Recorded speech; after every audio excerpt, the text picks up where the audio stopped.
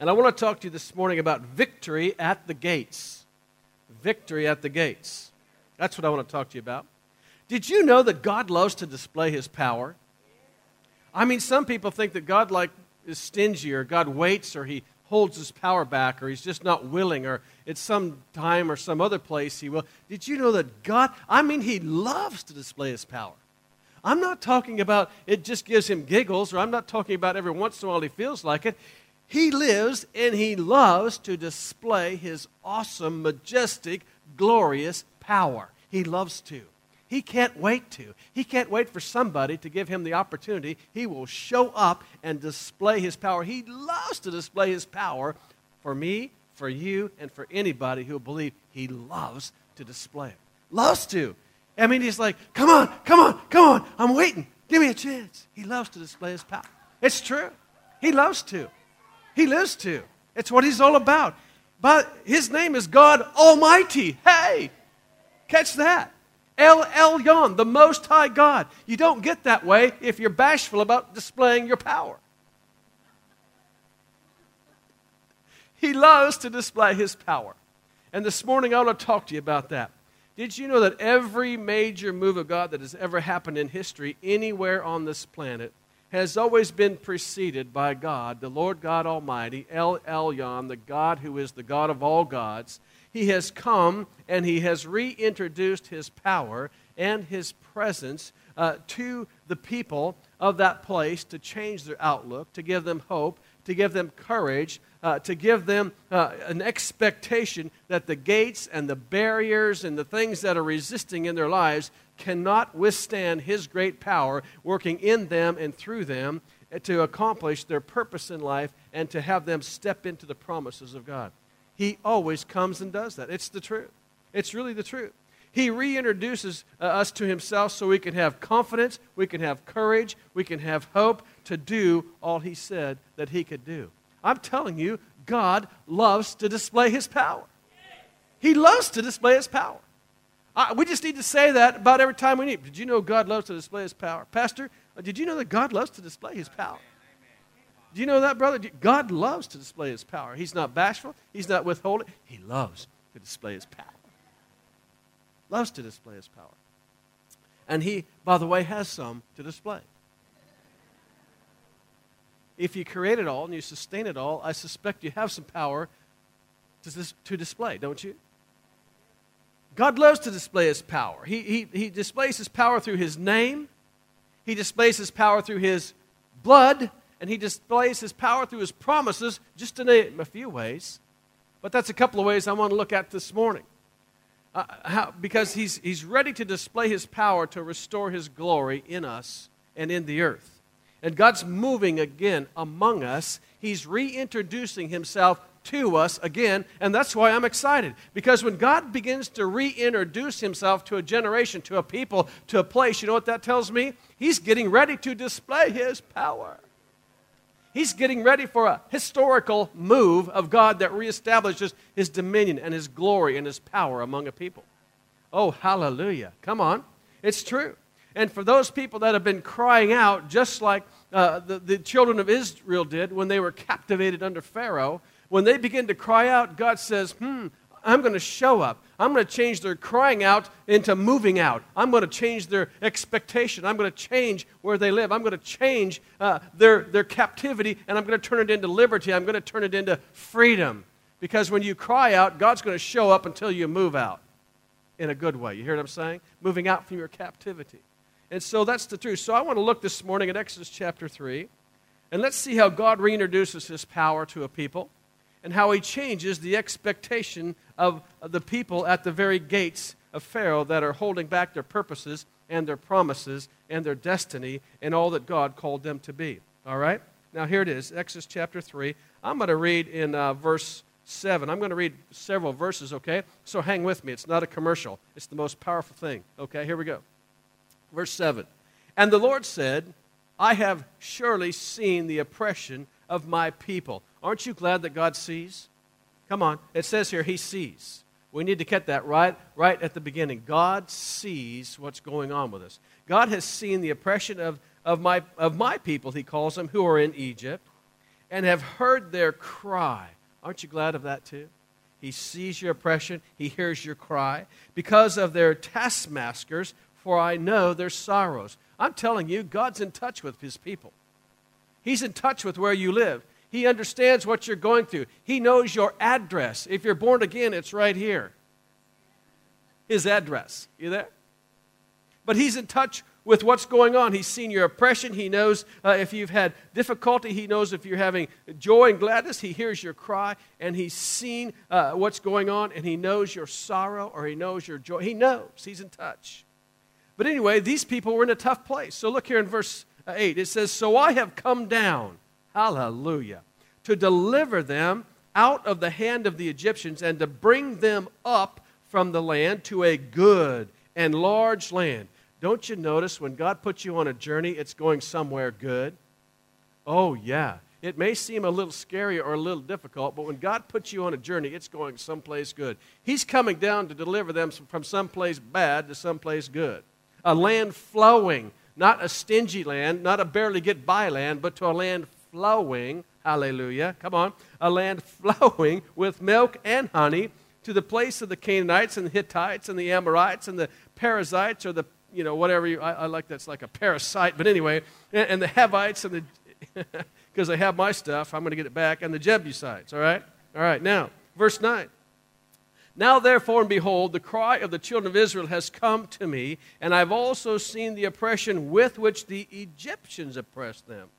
Come now, he's saying to Moses, he's talking to Moses here, the great deliverer. Come now, therefore, and I will send you to Pharaoh, that you may bring my people, the children of Israel, out of Egypt. But Moses said to God, who am I? Who am I that I should go to Pharaoh, and that I should bring the children of Israel out of Egypt? There's a little bit of a crisis of identity here. Who am I? Who am I, God? Who am I? We say that a lot when God asks us to do something. We go, well, who am I? Well, it's a little crisis of identity, because the greater than lives in us, right? The greater than lives in us than he that is in the world. There's a greater. But anyway, Moses is going through this process. But the point I want to get to here is that people understand power. Do you know that? People understand power. They know what power is. They know if they can move against it. They know if they can overcome it. They know if they are overcome by it. People understand power, and they understand authority much more than we realized. Moses understood power. He's saying, God, who am I that I should go before Pharaoh? God, don't you know that Pharaoh is in the earth the most powerful, even deified, godlike person? He is the most powerful man in the earth. God, who am I? Who am I, God, that I should go in and talk to this king? And by the way, he's not going to see me anyway. If I don't have enough power, to threaten him or to somehow be a problem to him, he's not even going to let me in the door. So who am I? Right? Issues going on. Moses wanted to know. But God answers Moses. He answers it in a very clear way. Look here in verse 12. This is what he said. So he said, God's saying to Moses this. He said, I will certainly be with you, and this shall be a sign to you that I have sent you. When you've brought this people out of Egypt, you shall serve God on this mountain.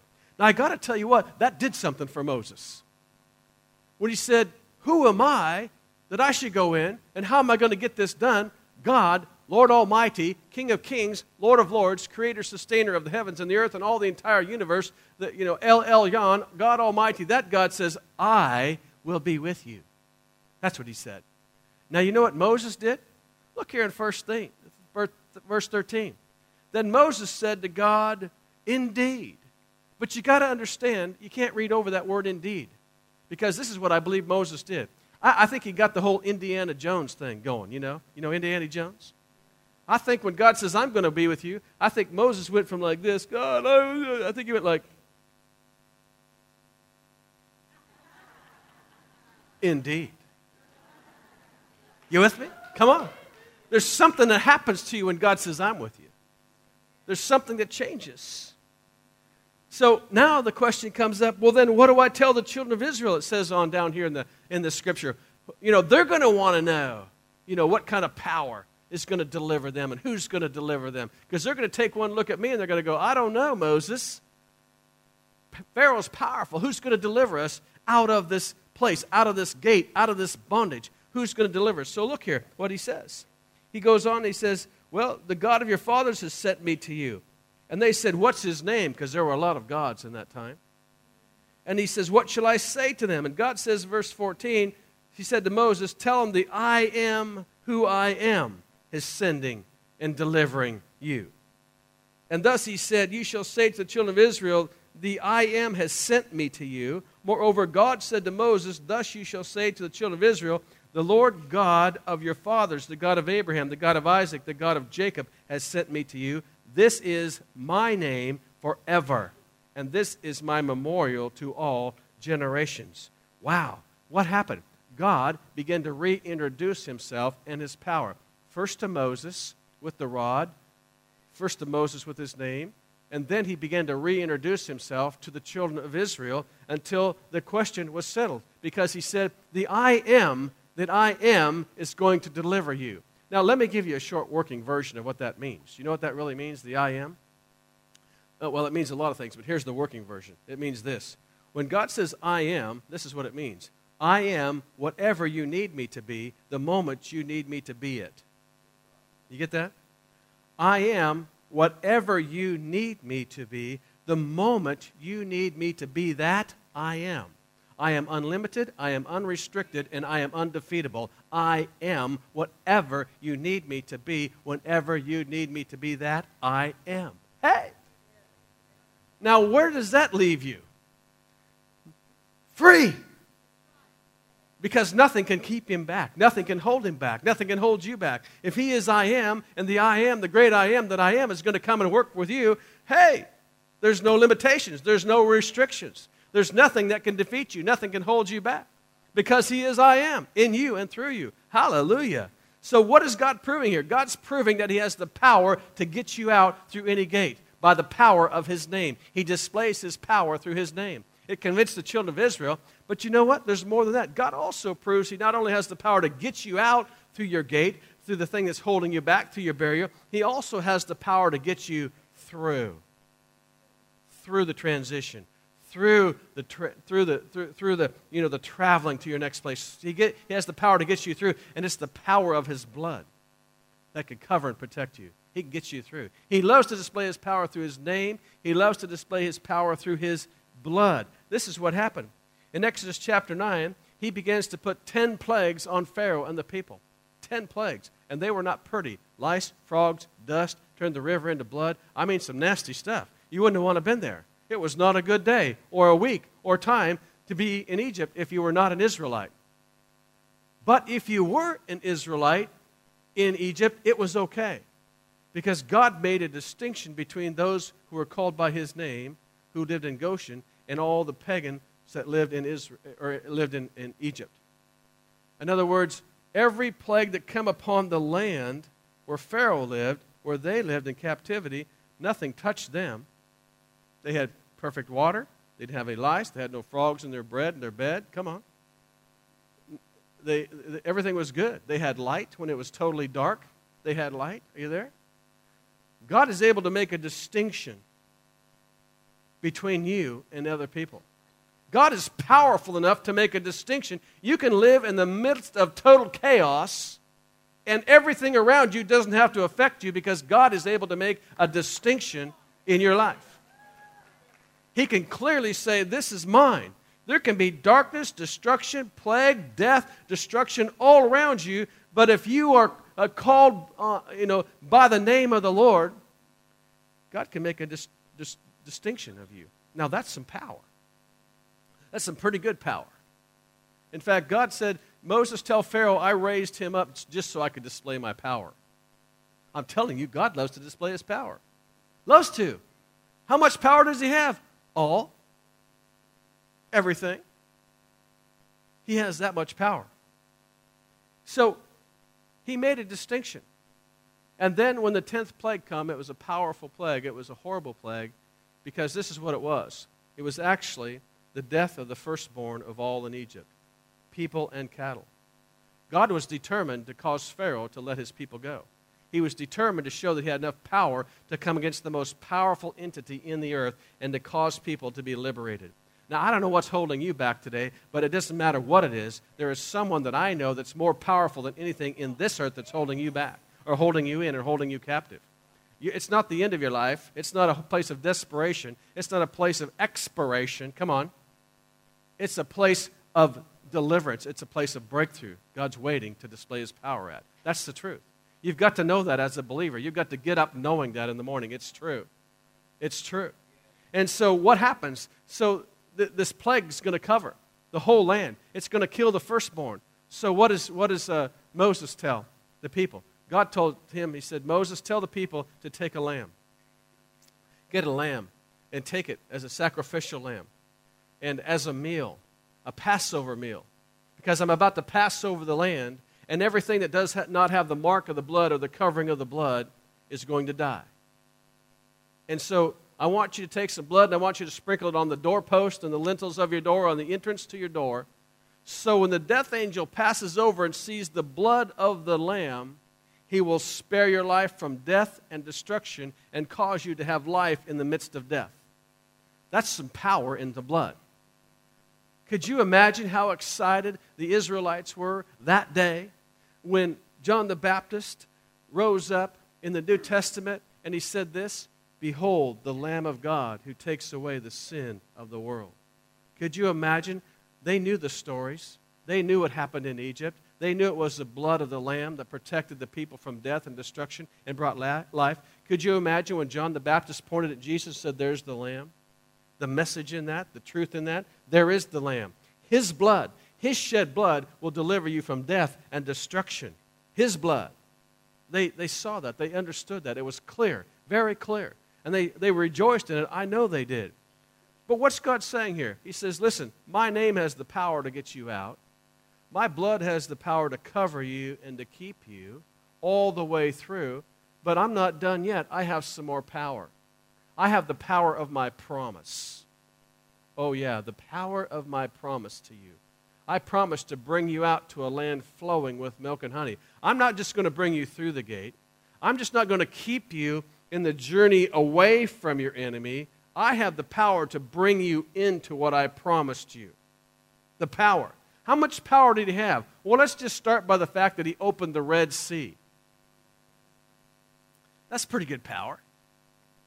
And when the enemy came in after him, what happened? He closed it. Did in the enemy. He covered them with a cloud by day and fire by night. How powerful is that? Let me just give you a little heat in the cold desert by night. And by the way, I'll just be air conditioning for you in the daytime. And by the way, whenever the enemy tries to find you, I'll just bring my glory cloud down and they'll get confused and they can't see you. You'll be here, they'll be there, you'll be safe, they'll be confused. It'll be good. And by the way, Exodus 23 says, I'm going to send my angel before you into the land that I'm bringing you into, and I will tell you that when my angel goes before you, he will destroy your enemies, he will overcome those things that oppose you, he will bring you in and establish you in the land. What's God saying? God proves that he loves to display his power. He proves that he has the power to get you out. Come on, you there? He has the power to get you through, and he has the power to get you in. That's a pretty good bunch of power, wouldn't you say? And listen, this is God's idea. Are you there? This is my idea. This is God's idea. God loves to display his power to get you out, get you through, and to get you in. Hallelujah. Now, that was Old Testament. Does it work now? I don't know. What do you think? I think we should find out, don't you? I mean, we got a couple minutes. It's Easter Sunday. You came here to hear something, to do something, right? Don't get nervous. Hey, let's just look at this thing. Look here in Matthew 16. Turn over there. Let's just take a look at this thing. I'm telling you, this is a powerful message that's just going to liberate some folks this morning. I mean, I just feel in the Spirit there's people going to kick down some gates and kick down some barriers and kick down some walls. Come on. I think there's going to be a mass exodus this morning. Come on, why not? Why not? You're going to be looking at your gate, your barrier that's holding back your dream, your destiny, a whole lot different here in just a minute if you're not already. Come on. That thing that opposes you is not meant to overcome you. It's meant to glorify God. It's a place where he wants to display his power. Because God, did I tell you this morning God loves to display his power? Did I tell you that? I mean, he does. He loves to display his. I'm overwhelmed with the fact he loves to display his power. You know, we do meetings all over the world, and you know it doesn't matter where I go. You know what God loves to do? Yeah, he loves to display his power. He's all about it. He's happy to do it. He's like, son, would you just give me a shot here at this thing? Absolutely, Father. In the name of Jesus. Bam! Power. The blood of Jesus sets you free. Bam! Power.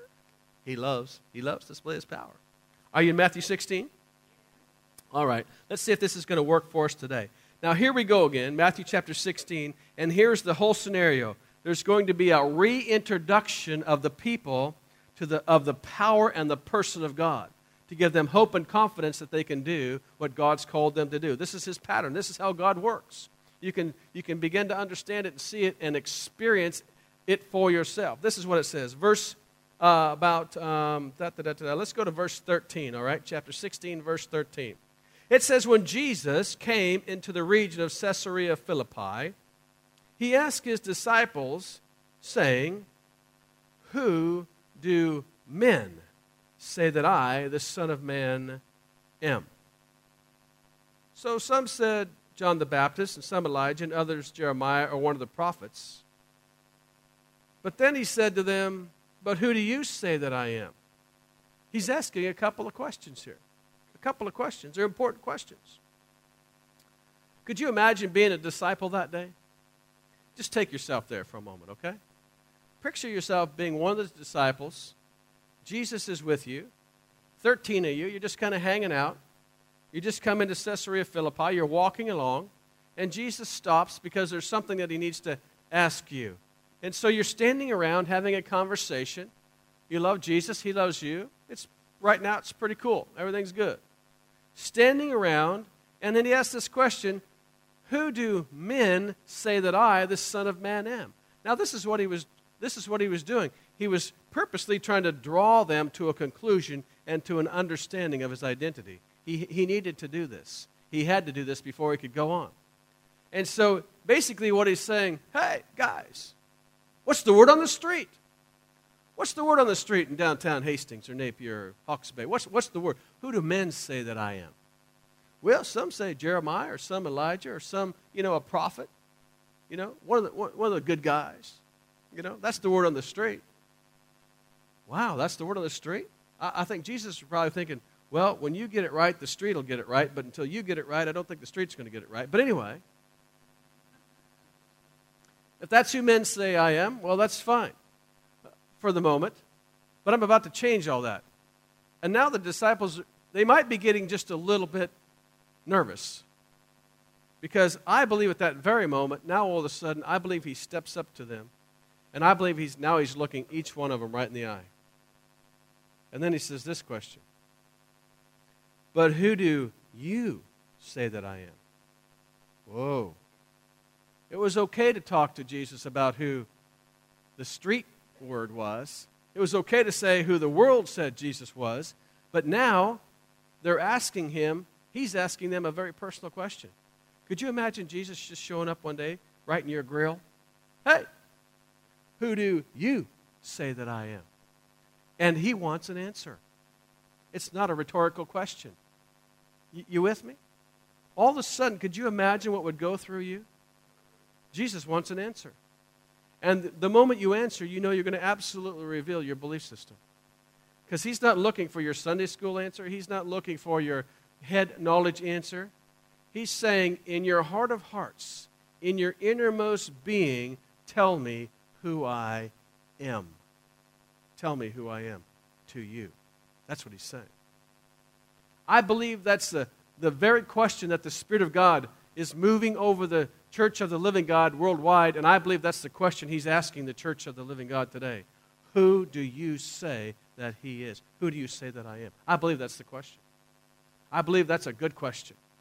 And Jesus asked that because he had to bring his disciples into a place of identifying who he was, of understanding who he was. Because he had a mission and he had a purpose for being on the earth.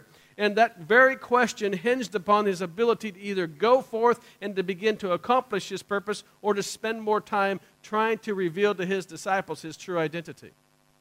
Now, good old Peter, he is getting nervous. If you've read the Bible, you know that Peter's rather impetuous. You know, he's just like goes off. Hey, ho! He likes, speaks before he thinks kind of guy. But this time he gets it right. He gets the identity right. Look what he says here.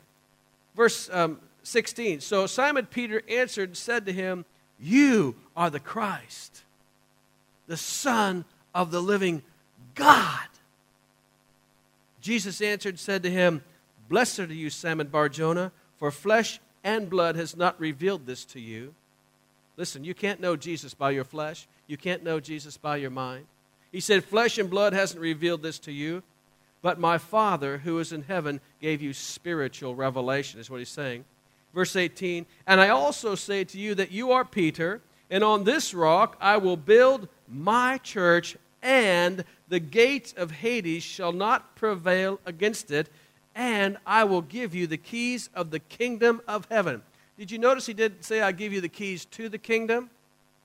You can have the keys to the house, but you can get in and something will be locked. He gave him the keys of, into and of. He gives you the keys of the kingdom, and whatsoever you bind on earth will be bound in heaven, and whatsoever you loose on earth will be loosed in heaven.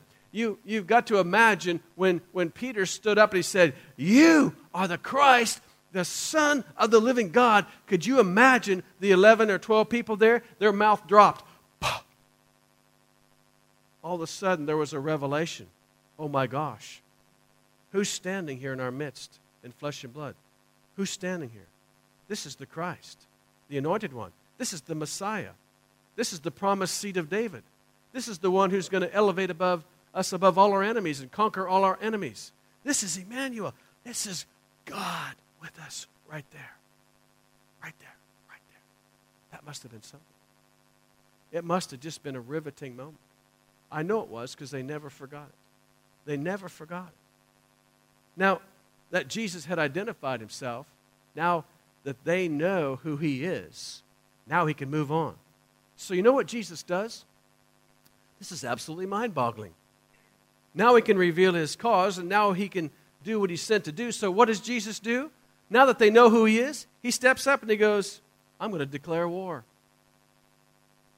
That's what he did. Make no mistake about it. He declared war. He said, "I'm going to build my church, and the gates of Hades shall not prevail against it." What did he just do? He just declared war against the kingdom of darkness, against the very gates of hell, against the government of darkness. That's what he did. But he couldn't do that until his disciples said, "Oh, that's who you are." Once they found out he was Jesus and that he had the power to overcome, because guess what? God loves to display his power. So once they find out who he is, it's like, "Jesus, yeah, let's go for it. Come on, Jesus, yeah, you're the Messiah. You're the conquering king. Come on, let's go to war. Yeah, let's go get these gates. Come on, we win. Let's go. Come on." He says, "Okay, boys, you want some weapons?" They go, "Yeah, Jesus, give me some weapons. Come on, I want one." So he goes, "Okay, here you go, boys. Here's your weapons. Couple of keys. Jesus, we're going to war. Keys?" He goes, "Yeah, revelatory words that bind the strong man so you can plunder his house." "But Jesus, we're going to war." "No, keys. Did you notice I told you where the location of the battle is? Where's that? At the gates. And so all you need is a key. Lock, unlock, open, close. You get it? The battle's at the gates. And whoever owns the gate overcomes. Whoever has the key overcomes. Whoever has the authority at the gate overcomes. You see, the battle is at the gates. Everything in your life has a gate in front of it. Every battle you'll ever face is at a gate. You go through gate, through gate, through gates, and through gates all your life. You keep going through, opening this destiny, opening this glory, opening this purpose, opening this blessing, come on. So many gates are in our lives. So many gates seem like we can't overcome them. There's cultural gates. There's education gates. There's size gates. There's age gates. There's this gate. There's this. Come on. What are those? Just gates meant to be opened up and display the power of God. That's what they are. They're not meant to hold you back. They're where God wants to display His power and give you confidence. So the next gate you come to is like,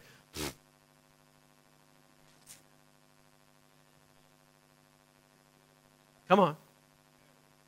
That's what God calls us to do. Now, this is where it gets interesting. Because the gates of Hades that he's talking about are the strongholds, if you will, of the enemy that hold humanity, the souls of humanity in bondage through sin, sickness, disease, deception, destruction, death. Those are horrible, horrible gates. And Jesus said, those gates shall not prevail against my church that I'm building. They shall not prevail. And just to prove it, you know where Jesus started His church? You know? He started His church at the devil's strongest gate. Just to prove that the devil's strongest gate could not overcome the church. So where did He start His church? Oh yeah, He started His church at the grave, at Hades, at the devil's strongest gate. Hades is the devil's strongest gate. Did you know that? That's the strongest gate. So He just said, I'm going to start my church there. So when Jesus was being nailed to the cross and pouring out His life and His blood for our redemption, for the forgiveness of our sins, to reconcile us back to God, those who would believe in that act of sacrifice, the devil was like, ha, ha, ha, I told you. See, that Jesus isn't nothing. Look at Him. He's on the cross, nailed on the cross. Can't get down, can't get off. Ha! Building some church? I don't think so. That's foolishness. Look at that guy, struggling. All of his followers abandoned him except a few weak women. Hey! I win. Then, when they wrapped Him in the burial clothes and took Him to the grave, right? There He was. There He was, wrapped in burial clothes, dead, laid in the tomb. The devil goes, ha! I got him. I got him. I got him. I got him. It's all over. I win. Hallelujah. The devil thought he'd won the war. But then something happened. Because the battle's at the gate, and because God loves to display His power, you know what happened, don't you? The Spirit of the living God came and entered into Christ and raised Him from the dead. Raised Him up from the dead. And the angels came and rolled the stone away. Come on, the gate, the barrier, rolled the stone away. The gate, the barrier, and there was victory at the gate. Rolled the stone away, not to let Jesus out, by the way, but so we could get in and see and believe. Yeah. Yeah. So, I mean, this was a tremendous thing. So, what do we understand from all this? Listen, we proved that Jesus proved that the devil's strongest gate couldn't hold Him. He proved that the church that He was building would not be overcome by the devil, but the devil would be overcome by the Lord Jesus. It says in Colossians 1:18, He is the head of the church, speaking of Jesus. The church, who is the beginning, the firstborn from the dead. So where did Jesus start His church? Right at the very strongest gate of the enemy. And Jesus revealed Himself to be the Lord of the breakthrough. Now furthermore, catch this action. When Jesus rose from the dead, you know what He did? He took the keys from the devil. Death, hell, and the grave. He took the keys. It's in Revelation. You ought to read it. So now every gate that the devil has in your life and my life, guess what? He doesn't even have the keys to his own gates. Every gate and barrier that's in your life and my life, it's fake locked. It's a facade. He doesn't even have any keys. So it just looks intimidating. There's no key on it. There's no lock on it. It's just a gate right there. It's not, unable to move. It's just like faking you out. And if that's not enough, as Pastor so elegantly said again and again this morning, the same Spirit that raised Christ from the dead, that overcame the gate, that overcame the power of the grave, that overcame the devil's strongest gate, that same Spirit that raised Christ from the dead dwells in us. Hallelujah. Come on. Do you get it? So if the devil's strongest gate couldn't hold Jesus, who was raised by the Spirit of God, then the devil's strongest gate in your life and my life can't hold us. Because we have the same power in us that conquered the grave, that opened the gate, that gave victory. The same power, the same Holy Spirit that was in Jesus is in us. Therefore, the devil has no gate in your life that cannot be broken down, blown open, and walked through in Jesus' name. Hallelujah. We have victory at the gate. We have victory at the gate. It's true. It was true in the Old Testament, it's true in the New Testament, and it's true right now while Jesus is in heaven. It's still true. These are not just Bible stories that were one day for somebody someplace. They're for our learning and instruction. And any experience that was experienced here, we can experience now. That's the truth. Does it still work? Does it? You want to know? You ready for just a couple more scriptures? All right, turn to Acts chapter 3. I want to prove to you that God loves to display His power. And I'm going to prove to you that there has been victory at the gates. And I'm going to prove to you that every battle is still at the gate, but you have victory there. I want you to see this clearly in the Scriptures. Acts chapter 3. This is tremendous.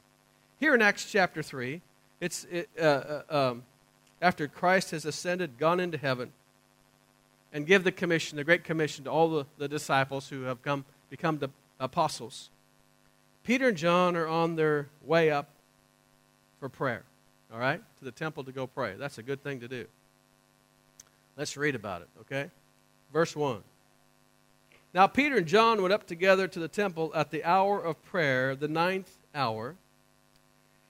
And a certain man, lame from his mother's womb, was carried, whom they laid daily at the gate of the temple, which is called Beautiful, to ask alms from those who entered the temple, who, seeing Peter and John about to go into the temple, ask for alms. Now listen, how audacious is of the devil to go to the very place he was defeated and to throw something down there to prove that he's not defeated, or to make you think that he's not defeated. How audacious. How crazy is it? The devil's been clearly defeated at the gates, overcome at the gates, conquered at the gates, and now after Jesus takes off, the devil goes, well, I'm going to see if I can just fool these boys. I'm going to lay a real hard case, lame from the mother's womb, right here at the gate. I'm going to test them. I'm going to deceive them and make them think they really don't have the victory at the gate. I'm going to put a lame person here from the mother's womb, right here. You catch it? You catch the action? You catch the scheme? You catch the plan? So Peter and John, they walk up. They come up here. But listen, they're coming up in a different way because God has been changing the expectation of the people and His power at the gates from Moses' time to Jesus' time to their time. There's been a change of expectation about what God can do at the gates, right? So here they come, and they walk by this guy. And look here in verse 4. And fixing his eyes on him with John, Peter said to this lame guy, look at us. Look at us. There had to be something on them and burning through them and something about them. Look at us. He demanded this lame man's attention. And then he said this. So verse 5, so he gave them his attention expecting to receive something from them. Did you know that the world has an expectation about what the church can give, what the church can do?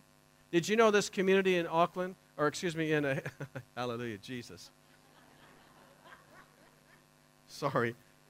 Hawke's Bay, it has an expectancy about what you can do for them. When they show up at the door, they go, well, maybe I'll get a gas card or maybe I'll get a food voucher. That's good. Those are good things. We're helping people. I know my heart doesn't work, and I know that my leg's, out of order, and I can't get a job because of my health, but if I go to the church, I can expect some mercy there. You see, the world has an expectation of what the church can do in this hour, in our generation. This lame guy did. Peter and John walks by. He's at the church. He has an expectation of what they can do for him. You there?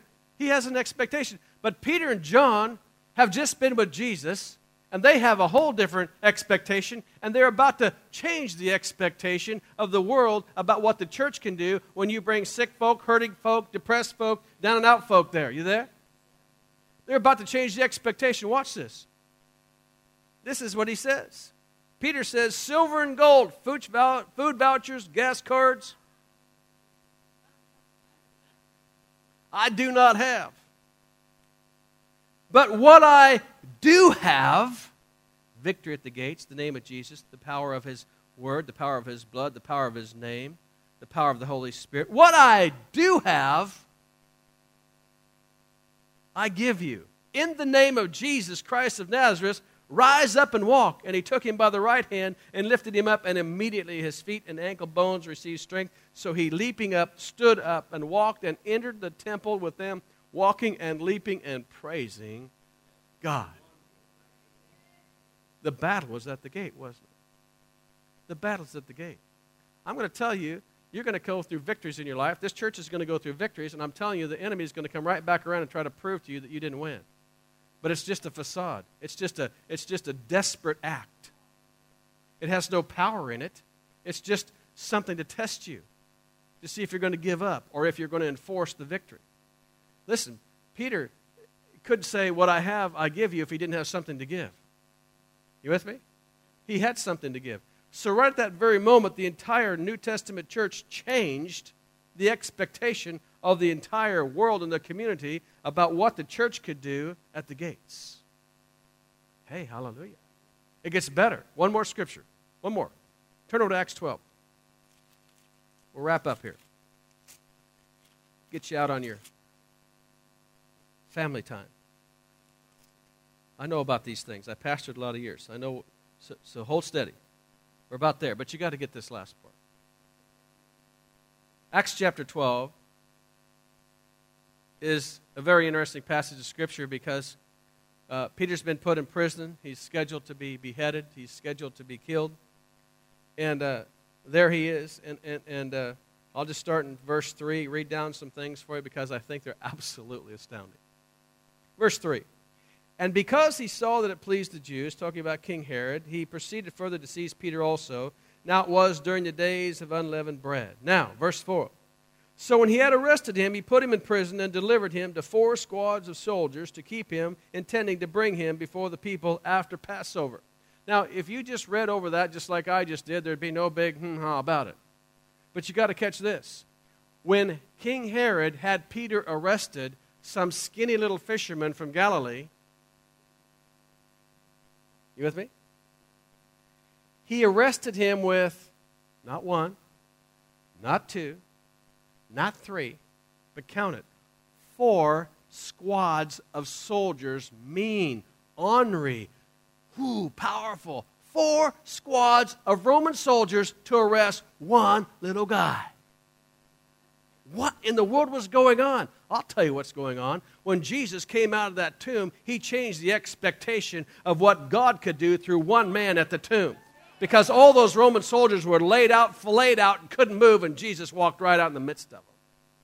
And they knew that Peter had been with Jesus, and they're like, ooh, he could be one of those. There's nothing we can do to contain him, so let's send 4 squads of soldiers. Come on, church. When is the government going to be afraid of you instead of you being afraid of the government? Come on. When? 4 squads of soldiers. Change the expectation. Whoa, Jesus changed the expectation of the Roman government about one guy, what he could do at the gate. Oh, hallelujah, Jesus. And then it gets better. Look at verse 5.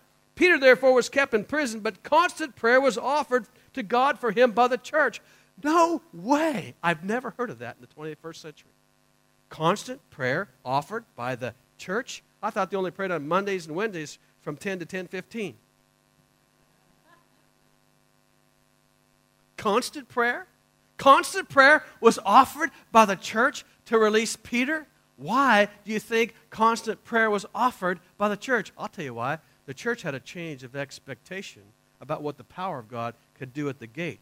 They knew the gate couldn't hold back the message or the messenger. There was a change of expectation. Come on, you there? Change of expectation of what could happen at the gates. So here we go, on down. Verse 6. When Herod was about to bring him out that night, Peter was sleeping bound with 2 chains between 2 soldiers, and the guards before the doors were keeping the prison. Now watch how God answers prayer. This will blow your mind. Because this is going to happen in your life. You're going to see this. This is how God's going to answer your prayer. Watch verse 7. Now behold, an angel of the Lord stood by him. Are you kidding me? They prayed that Peter would be released, and God said an angel? Is that in the Bible? It is. Do you believe God could answer your prayer by sending an angel? Hey, come on, start believing. Now behold, an angel of the Lord stood by him, and a light shone in the prison, and he struck Peter on the side, and he raised him up, and he said, arise quickly. And his chains fell off his hands. Supernatural. Verse 8. Then the angel said to him, no way. Now we got angels talking to Peter. This is too much. Don't you know this is the 21st century? You don't believe in angels or demons? Come on, give me a break.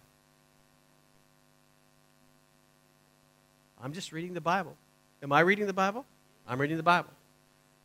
If you have an issue, take it up with God. He had it written. An angel said to him, gird yourself and tie in your sandals. Comb your hair, brush your teeth. Come on, get up. No, he didn't. That's not in there. But anyway. And so he said to him, put on your garment, follow me. So he went out and followed him and did not know that what was done by the angel was real, but thought he was seeing a vision. Can I just tell you that angels were so prevalent in the life of the New Testament church that Peter didn't know if what he was happening to him was just really being done by an angel or if it was a vision. He couldn't tell which was which because angels were so common among the people in that day. And they will be again in the days to come. It's not the end of the angels among us, it's the beginning again. We're just getting now a grid work to actually say, well, okay, maybe that might be all right. That's a good place to begin. At least you're beginning. I'm not telling you to worship angels. We don't do that, but I'm telling you that they're willing to be among us because God loves to display His power. But can I just tell you, He'll only display His power to the level that you believe. Hey, Jesus. Anyway, watch this. Verse 10, when they were past the first and second guard post, they came to the, here it is, iron gate that leads where? No other place but to the city. Can I just tell you, brothers and sisters, that in this city and in this region, there is a spiritual gate that leads to this city, and somebody's in charge of it, and I pray it's the church. Because that gate is either holding back the message and the messenger, or it's open and the message and the message is going out. Peter was the messenger carrying the message. And this iron gate was holding him back. His calling, his purpose, his destiny. Are you there? This gate, this issue of the gate, the battle is at the gate. This gate was holding back Peter. Everything was fine. Supernatural experience in the prison. Chains fell off. He got dressed. Everything's good. They're going out. And what did they come to? There it is, a gate. Now, what are they going to do at the gate? What's going to happen? Well, I'll tell you what's going to happen. Peter is filled with the Holy Spirit, and he has a supernatural angel with him. Something's going to happen at that gate. Something's going to happen. And trust me, Peter knows the battle at the gate. Do you think Peter ever forgot that he was the one back there in Matthew 16 that said, you are the Christ, the Son of the living God? You think he ever forgot that Jesus said, you are Peter, and upon this rock I'm going to build my church, and the gates of Hades shall not prevail? Do you think Peter forgot that? I don't think so. So here comes Peter, and it's not a wooden gate that he can break. It's not a gate with big bars he can jump through. It's an iron gate that leads to the city. Now, this is the amazing thing. When he walked up to it, it says this. He walked up to it, and the gate, when he walked up to the gate, the Bible says it opened of its own accord. You get it? The gate opened of its own accord. Nobody touched it. Nobody did anything to it. What's the deal? I'll tell you what the deal is. That gate knew that it had been prevailed over by the Spirit of the living God that was in that man approaching it. And so that man approached the gate. The gate says, Whoa! That's the spirit that defeated all the gates of Hades. Oh, come right through, sir. I will not detain you any longer.